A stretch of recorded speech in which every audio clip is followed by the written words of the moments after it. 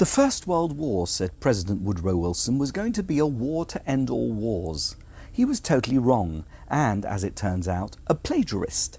The turn of phrase was not even his. The War That Will End War was the title of a book by the British writer H.G. Wells, who passionately argued in a series of articles published during the course of 1914 that the First World War had to be won decisively for it to be the last war ever.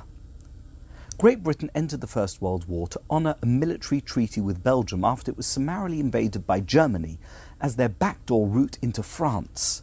But although Britain immediately declared war, Wells was concerned that the British powers that be would not do what was needed to ensure that Germany's insatiable territorial ambitions were curbed once and for all.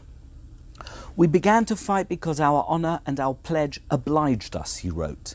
"But so soon as we are embarked upon the fighting, we have to ask ourselves, what is the end at which our fighting aims? We cannot simply put the Germans back over the Belgian border and tell them not to do it again." 3 years later, in presenting the case for the United States to join the war in Europe, President Wilson argued the victory would make the world safe for democracy. Tragically, the cessation of hostilities in November 1918 was followed by peace arrangements which ended up aggravating an aggrieved Germany, resulting in the far more devastating Second World War just over 20 years later. In the final analysis, it wasn't winning the war that was critical, it was winning the peace.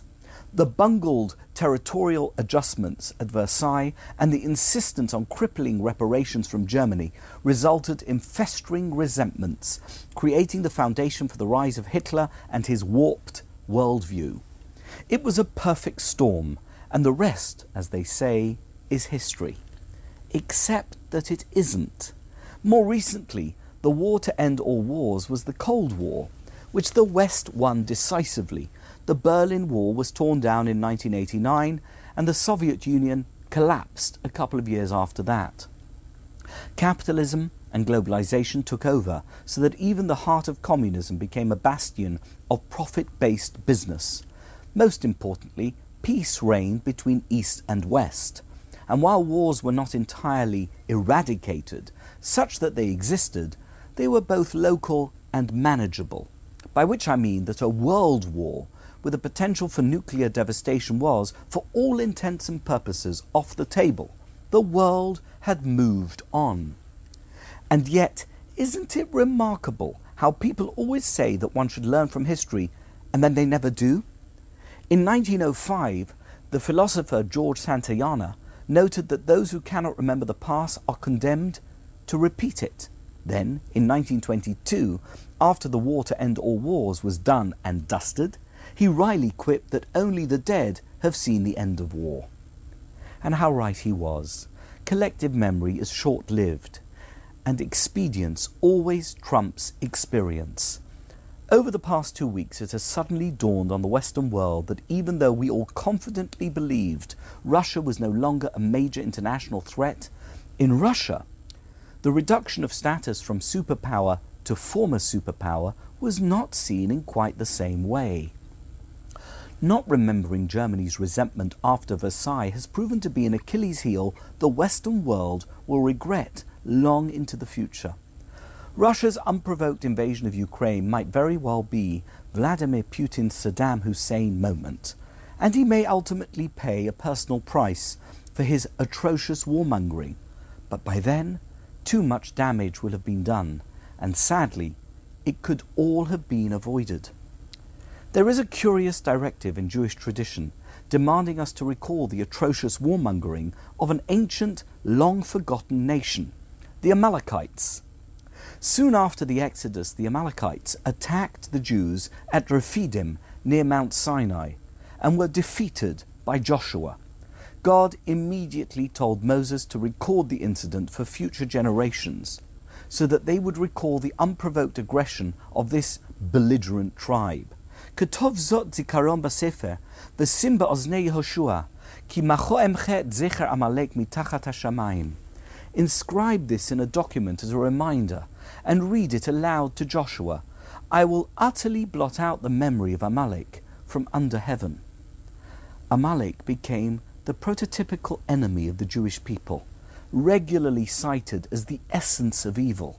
most famously in the Purim story, in which the anti-hero Haman is described as a descendant of Agag, the Amalekite king executed hundreds of years earlier by the prophet Samuel. For this reason, we read a short passage regarding Amalek as part of the weekly Torah reading each year on the Shabbat before Purim. Zachor et asher asa lecha Amalek baderech b'tzetchem mimitzrayim. Remember what Amalek did to you on your journey after you left Egypt. The passage goes on to say, Timche et zecher Amalek mitachat hashamayim lo tishkach. Blot out the memory of Amalek from under heaven, do not forget. Curiously, both Torah passages demand that we remember what Amalek did, notwithstanding their mandated eradication. The Amalekites have completely disappeared, and it is a wonderful irony that archaeologists have been unable to find any trace of this warrior tribe, to the extent that some historians have declared the Amalekite tribe to be purely mythological. Nevertheless, we are expected to remember what they did, year after year, generation after generation, century after century. Perhaps the explanation for this compulsory recollection is that although the Amalekites may no longer exist, the evil they embodied has morphed and mutated into successor Amalekites, resulting in the same attempts by evil to overcome good as occurred at the dawn of Jewish history.